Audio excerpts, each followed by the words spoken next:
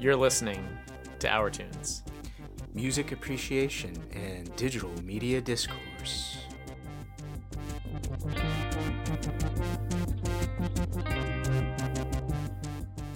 Welcome to ourTunes. I'm Lewis. And I'm Brad. And I'm Evan. Yo, Evan, what's up? Hello. Hey, man. Hello.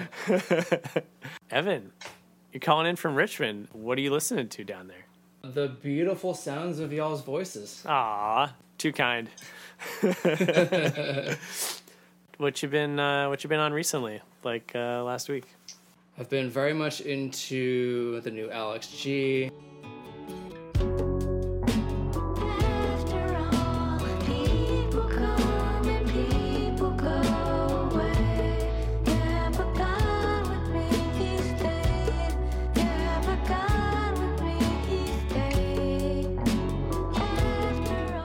I've been into this band I found out about recently called TV Room. Lean over me, falling off the log you don't believe. Truthfully, I make it all up beneath me, so shallow. Step on my hand just to keep me Stacy. Another band called Pile of Love. But I don't wanna be that guy.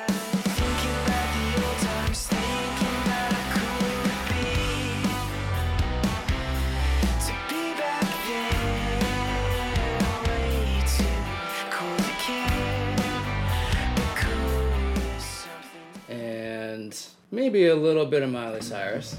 I got some baggage, let's do some damage. I'm not made for no horse and carriage. You know I'm savage, but you're looking past it. I want that late night sweet magic, that forever lasting love, but only if it's with you. A little spice. A little spice of Cyrus. Is she up to something new these days? She is, yeah. She's got a new record coming out next month. I'm usually about like 5 to 10 years behind like the popular culture wave, as we'll get into a little bit further from now. If you go onto SZA's Spotify and look at her amount of plays, I think 80% of those are probably mine. I'm still a fan even though it's salty. Hate to see you with some other, but know you happy. Hate to see you happy if I'm not the one driving. I'm so mature, I'm so mature, I'm so mature. It got me a therapist to tell me there's other men I ain't doing one night, I just want you. Dang. I mean, I definitely am heavily rotating that SZA album. I think it's just you and me, buddy. I think that we're contributing to all of it. Great, really good album. Brad, you should definitely. And it came out this year? The very end of last year. Okay. Sorry, yeah. Too late for Spotify Wrapped to include it. Do you think artists think about that? Do you think that's like a thing that like popular artists will be like, oh, I have to release it before November or else I won't be in Wrapped? There are some artists that are doing that intentionally because they want to make it for like whatever awards season or to garner a certain amount of buzz. I'm sure Spotify Wrapped has changed that. I mean, Spotify's already changed a ton of things. So Lewis, what have you been listening to? I've been like deeply burrowed into a wintertime cave of hushed reverb that actually Evan showed me, which is this woman plays under the name Skull Crusher. And in order to share it, I'll have to bring you within and see it all through your eyes. Breathtaking, haunting reverb and like just chilling, dark and beautiful shit. Yeah. It's dude, I love it so much. There's a lot of like space in that record too. There's a lot of like space to breathe and like sort of release tension. But it is very somber. It's like a very somber, like wintry record. I got into it because I saw one of my good friends listen to it nonstop on his Spotify, and I was like, Skull Crusher. That sounds cool. Don't judge a book by its cover. It's way different. Absolutely. Yeah, the crushing of your skull happens in a much more psychological sense than like a literal one. The vibe is so consistent throughout, and the soundscapes are really wonderful. That's been my little indulgence. Brad, what are you on? I am also in a bit of a winter sort of soundscape. I'm going to give you 2 albums that actually I have come to find. It sort of came about at the same period in a similar kind of movement that was, I don't know how widely this term was used at the time, but has since been called Sophisti-pop. The first album was this album called Jordan, The Comeback by Prefab Sprout. Through the rails, I spied your ponytail. I tried with sugar cubes, and they're okay, but I don't think I'll catch you that way. I hate myself, 'cause you're so cool with your mocking eyes. Came out in 1990. I'll give you the second album too. It's called Hats by the Blue Nile. Sometimes I walk away when all I really wanna do is love and hold you right. That came out in 1989. I was gravitated to both in some ways because they're very synth heavy, but they're also soul sounds. Definitely, they're British. They have these 80s synths. They're definitely sort of engaging songwriters. The synth sounds are very 80s. The vibe is kind of saccharine. It's kind of melancholy. The Blue Nile was from Glasgow. The Sophisti-pop movement kind of developed out of British New Wave.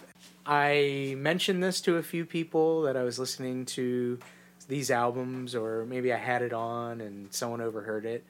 And the reaction I got was not super positive. And Not everyone is Sophisti-pop. yeah, so I when I was listening to it, I wasn't thinking to myself, I'm a sophisticated dude right now.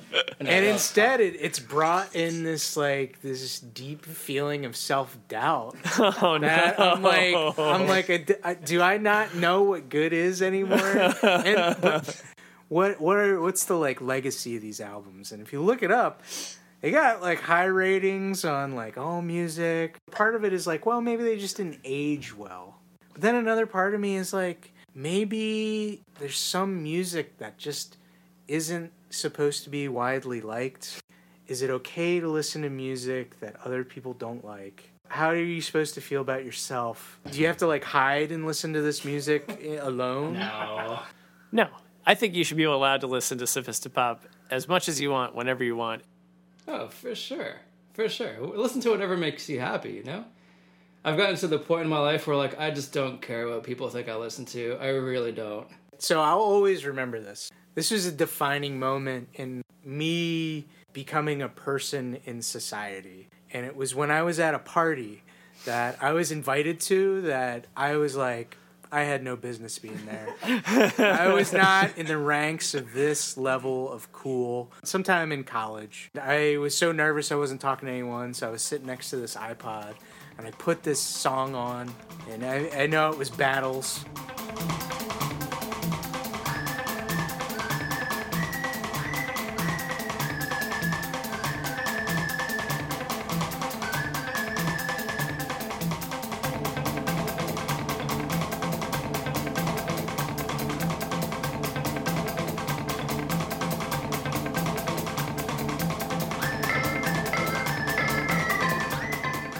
Forget what song it was. Battles is party music at my house, Yeah. Brad. And someone walked over to me and they turned the music off and they said Battles is not party music.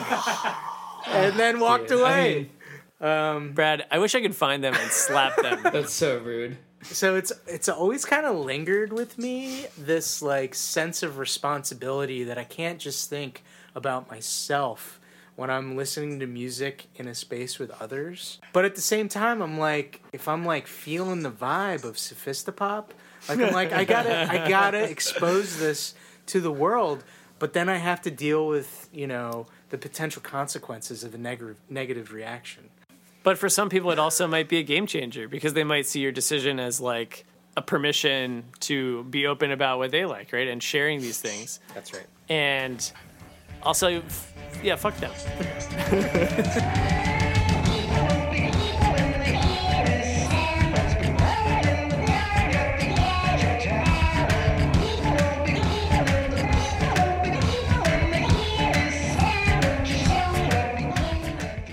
Well, yeah, Evan, we're really glad to have you on. I know you're, as you stated in your voicemail, which we loved to hear, you are a long-time listener, first-time caller. Yeah, I love the show, guys. It's a lot of fun. As a person who has, I think, a pretty similar trajectory in their musical life in terms of, like, collecting music, coming of age in, like, this digital time, hoarding MP3s from nefarious sources, moving on to a nostalgic rub, collecting records and stuff. Oh, for sure. You know, I wanted to ask, how do you feel about, like, the erasure of digital libraries? Was that something you were really attached to? I was really into it. Like, I mean, like you said, we all grew up in that sort of age where music was turning into like a digital thing. I grew up getting CDs. That was like my big way of getting it. And then burning the CDs.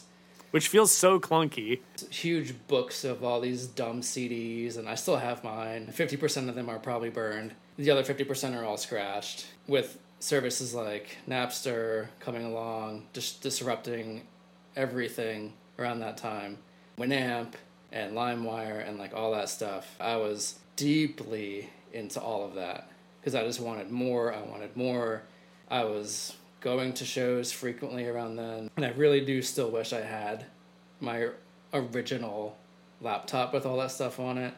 It's long dead. Yeah. So were you listening to like contemporary music? Was that music that was being like relatively made at that time period? It was, yeah. Around that time I was very into like hardcore, not as much anymore, but back then absolutely. That was like my genre. I remember when I got Last FM, when that first started coming out, their algorithm would find other like listeners who scrobbled similar things. Yeah. But at the time I was mainly listening to prog rock from the 70s, so it was mostly like older white dudes. You know, you're just like this guy, and I'm like, oh no. Here are your boomer friends, Brad.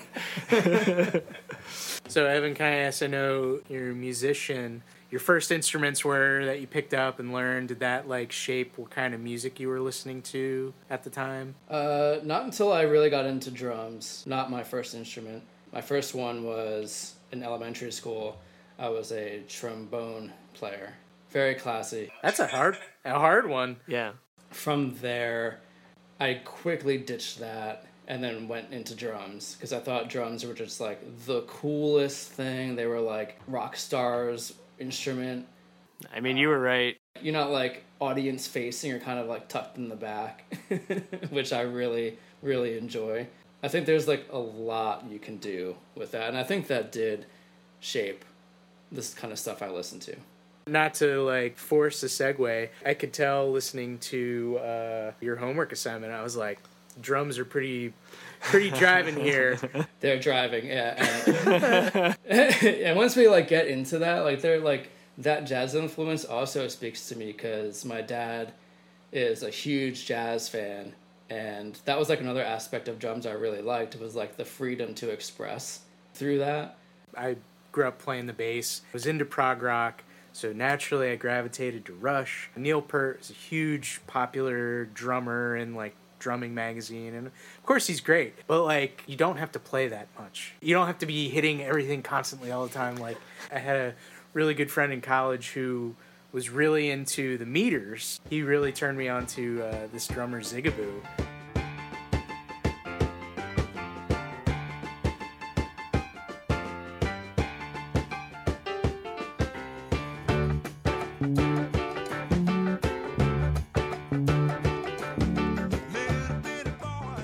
It helped break me out of the prog rock over drumming. Now when I hear it, I'm just like, dude, it's not all about you.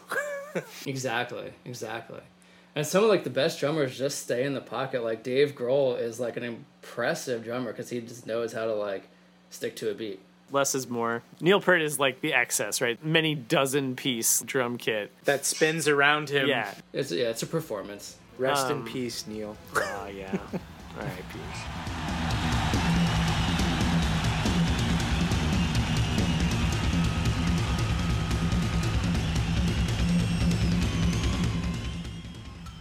This is homework.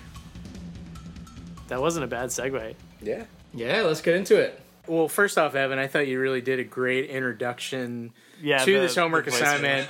Like, I was like, wow, this is great. I'll just start off by saying I've never heard of this band. And as you know from prior episodes, like, I am very much a neophyte when it comes to, like, understanding hardcore, post-hardcore. Mm-hmm. Honestly, it seems like Dischord Records, to do big picture first, this was on the Dischord label, and that seems to be like a real powerhouse for punk. Oh, yeah. They really did, like, start a foundation with all of that, like, Minor Threat, Fugazi, like, all those dudes, that, like, whole DC thing. It's a very, like, incestuous group, and I have definitely some things to bring up on that. In my discussion with Lewis about this sort of movement, at least this scene in DC was, like, really influential. It was political. It was kind of, like, of the moment, the scene that was going on right then and there. Mm-hmm. I really loved the description on Dischord Records of the Nation of Ulysses. I'm guessing that one of them probably, like, someone from the band probably wrote it. Serious and not serious at the same time. Exactly. That's how I always interpreted that band. So I'll just read the first sentence. It says, the Nation of Ulysses was a violent separatist political party and terrorist group operating out of Washington, D.C. in the early 1990s. Yep. I think that's exactly how they wanted to be viewed, and at the same time, a total, like, joke on the establishment itself. Exactly. And it comes across in their music, like, so much more. I mean, I had a lot of fun. I also read that description on Discord, which, like, the Discord website looks like it's, you know, straight out of 15 or 20 years ago. I don't think it's, like, you know, super updated. But this is, like, right, a pre-9/11 album. A band that self-describes as a terrorist group can go ahead and do that. They feel this kind of disillusionment. They feel disaffected. And that is, like, so core. Reading the words that are by Nietzsche, that's, like, the monologue. To you, the bold and foolish lambs, to you who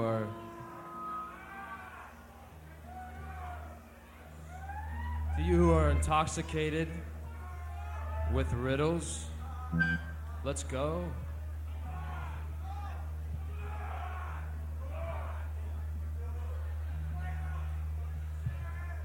Who take pleasure in twilight,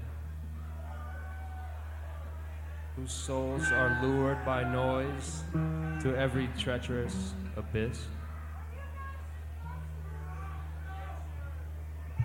For you do not feel for a rope like cowards, and where you can guess you hate to calculate, and where others would poison, you dismember.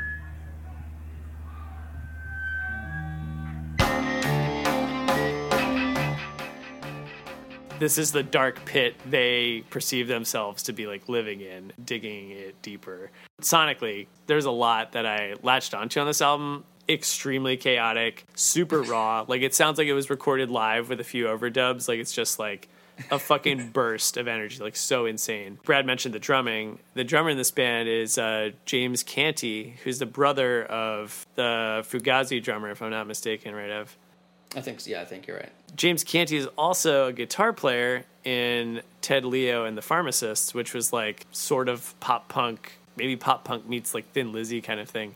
And I really liked that band in high school, but, like, this Nation of Ulysses record at this moment in time, I think I was probably, like, 10 years, like, too young to have, like, been anywhere near the wave that this was making, like, in the scene. Lewis, had you ever heard of this band? No, I mean, I'd heard of them, right? And that's its own social currency, but, like, I'd never listened to this band. And this is a later kind of acquisition for me. I'd been familiar with the name in a sense, just because it is on Discord. I think I was just starting to watch, I don't know how many years ago this is, but I was watching The State, which is like a sketch comedy show, and I really liked the intro song.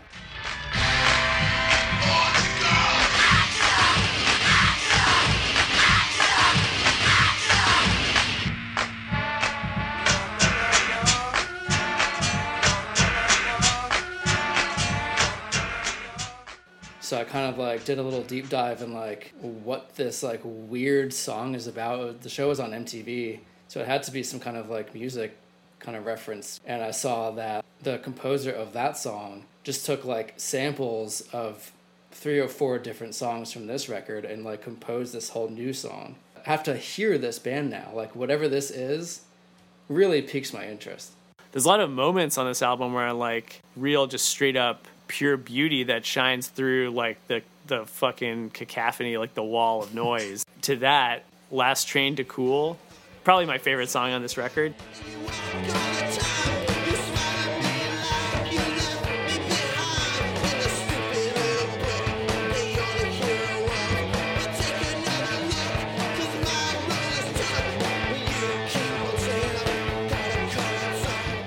But it has this enormous sound, and there's just like the dueling guitars, kind of inflected like bits of trumpet in there. Hooked me so hard. Like it just meshed together in a way that none of the other songs quite did. They accidentally made like almost pop sound.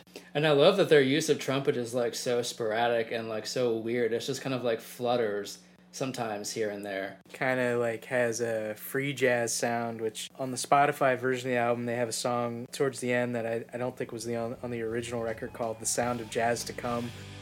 Yeah, she hit me. It felt like a kiss. Yeah, and the world shook when she said, well, let's break the bed. Well, this evil world, it needs more sweets. I think kind of alludes to The Shape of Jazz to Come, that Ornette Coleman album. You know, there's a couple songs on here that are definitely like a little different and like jazzy or vampy. Like if you heard it out of context, you wouldn't be like, this is on like a hardcore, post-hardcore album. I love those moments in this record because it kind of gives you like a room to breathe and not like have this like screaming maniac in your ear the whole way through. Here's like a nice little soft jazz minute.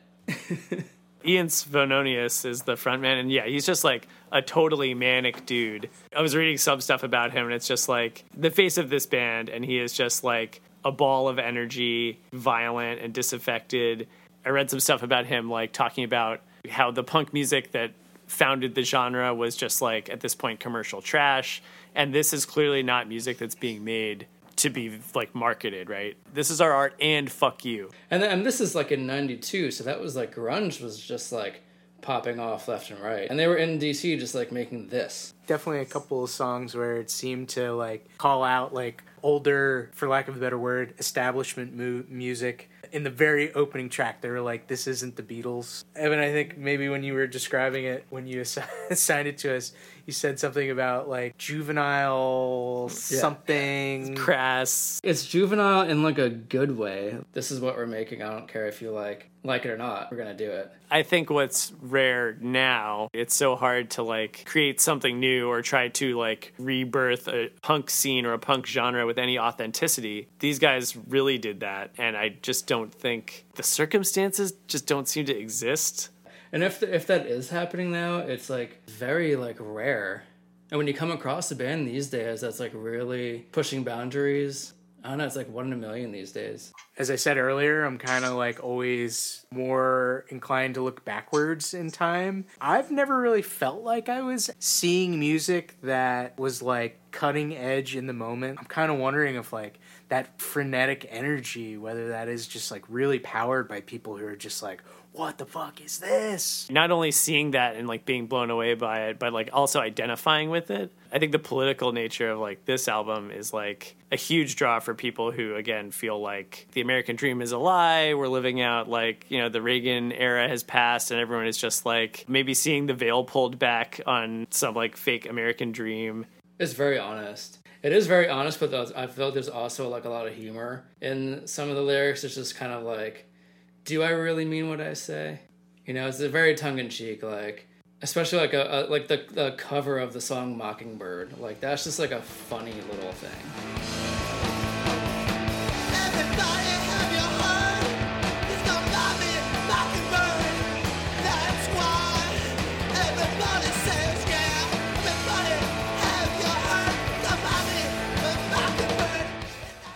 So the band was only together from 1988 to 92. Very brief period. They released 2 albums before they broke up. I guess the third one came out Like years posthumous, later. yeah. I'm like, wow, like 88 to 92. Is there a chance that I can find something on YouTube of them? And there's actually like 3 or 4 live sets that you can find on YouTube from around 91, 92. Clearly someone has digitized from VHS. You can really get the vibe of like what their stage show is like. Moshing, crowd surfing. I read somewhere that the lead singer Ian, he had broken an arm, broken a leg, busted his head on many occasions. You see the show and he's just like flailing around, like hitting the ground. Like, how'd you break those limbs, bro? Yeah. Oh, dude's built like a skeleton anyway. There was a lot to unpack in this album beneath the noise. There was the song The Hickey Underworld. It's stereo from a stereo. Yeah, something coming out of a stereo. I got a little black book, names and numbers. That's one of my favorites on this whole record, yeah. The verse especially really just called up like Sonic Youth to me. You know, not a ripoff or anything, but just like, okay, again, a groove erupts out of nowhere. And maybe it's an accident, or maybe it's just like you feel it for a moment and then they like take it away and it's back to like smashing shit. And I think like even though like they were around for such a short time, they were like highly influential. Well, I think they're quite aware of their status because the second sentence on Discord Records says, though they've disappeared into obscurity, they've spawned countless milquetoast imitators who try to appropriate their looks, language, sound, and presentation for the sake of career advancement. And there you go. That's again another dunk on commercial punk right there. Evan, what does this record mean to you? Like, I guess, how does it make you feel? It brings me back to youth. It's like juvenile in sound, but like I think that's a good thing. Getting older, we start to like smooth out, especially in my personal life. And going back to this, there's like so much influence in myself and like in my playing, in my instrument, that I can like harken back to this. Like I love jazz, I love punk, I love hardcore, and all the genres and subgenres in between. I like to soak all that stuff in and make it very personal. And I think this just does like a really good way of like putting it all together. That's very cool. I love that. You both have more depth of knowledge and experience in the vein of hardcore and punk. What would you say is kind of like the novel thing that they're doing here? Musicality aspects, there's the performativity aspects. Off the top of your head, what do you feel like they were really like pushing the boundaries of? This communal and DIY aspect to me is all like these people who all they would do is hang out with each other, be in bands together, write music together, fill out these clubs in DC and just like go insane, like stage diving and moshing. And like, I think that kind of community is something that everyone who's making this kind of music is still aspiring to. They'll be like, yeah, I just want to play like a room of people going insane. If you were in that circle of people, you had to like play shows constantly and like move around the scenes. I was reading a book recently, that Beastie Boys book, and they talk a lot about like how they were all huge fans of Bad Brains, and Bad Brains came up to New York, and they were just like enamored by this whole thing that like DC had already put into motion. They wanted to just be Bad Brains. DC had it, New York eventually had it. It went out to LA, and it was kind of like this like big web of these like-minded kids who didn't have the internet to connect through, go to each other's shows, become part of each other's circles. When they were on tour, like they would like meet up and all this stuff. That was like such a huge, important aspect of like this whole scene starting out. When I was looking at Nation of Ulysses Wikipedia page, it mentioned that while they were a band, they published a zine. And if you go down to the footnotes and you click on a link, it will take you to Like PDF. Yeah, like a MySpace page where someone's uploaded images of it. On one, they were saying that we should give up on the notion of beauty and instead should focus on fashion. What I was getting from it was like, you have more agency over fashion. And then they had like fashion tips, and then one of them was like, cut your hair. Like, long hair is symbolic of like, I don't know, hippies or something. I don't know. Is it serious? Is it tongue in cheek? I just don't know. The zine was called Ulysses Speaks, subtitled The Party Organ for the Nation of Ulysses. Party organ. I love it. The whole story, like the whole lore behind all of that stuff is so interesting to me. This is a punk band that burns so bright and then just like extinguishes. Less than 3 total albums in their career. Thank you for this homework, Evan. It accomplished the task, which was getting us to listen to something that was totally new to us and inspiring, like a pretty fucking good conversation. And that's exactly what I wanted to do. I was like, well, Brad is not going to love the vocals, but he might appreciate some of the musicality behind it. I don't know. I just need to stop cringing when I'm offered hard. I really did. There's nothing I didn't like about this album. Cool. Yeah. Well, Lewis, I'm trying to think. So, are you assigning me something? Yeah, I have to assign you homework. I want to keep giving you like Punk and hardcore. no. Do something newer. Do something like not 90s. How about early 2000s? That contains a lot of like pop brilliance, but it's something that you also haven't heard a lot of or spent any time with. Okay. I want to assign you the post-punk revival band Block Party, Okay. their debut album, Silent Alarm, Okay. which is a fucking amazing album. Pretty much every single track is a banger. All right. Yep. I'll be studying. Evan, if you feel like listening to that album too, you can do that. I think I'll skip on the Block Party. I've listened to it enough. Yeah, that's fair. Well, thanks for having me, guys. Yeah, Yeah. thanks for dropping us a line. Please keep listening. We always enjoy hearing from our devoted listeners. Yeah, dude. Once you put it on Spotify and Apple Music, I was like, oh, thank God. You can keep listening, and you can follow us on Twitter at ourTunes Pod and on Instagram at ourTunes Podcast. Thanks, Ev. All right, now. Our guest today was Evan Dormont. I'm Lewis Weil. Brad Lanute. Our producer is Rob Hughes. Thanks for listening. Drop us a line. Drop us a recommendation. Watch a weird video of Nation of Ulysses performing at the Black Cat, probably. And you too can assign us homework Yeah. if you're a devoted enough listener.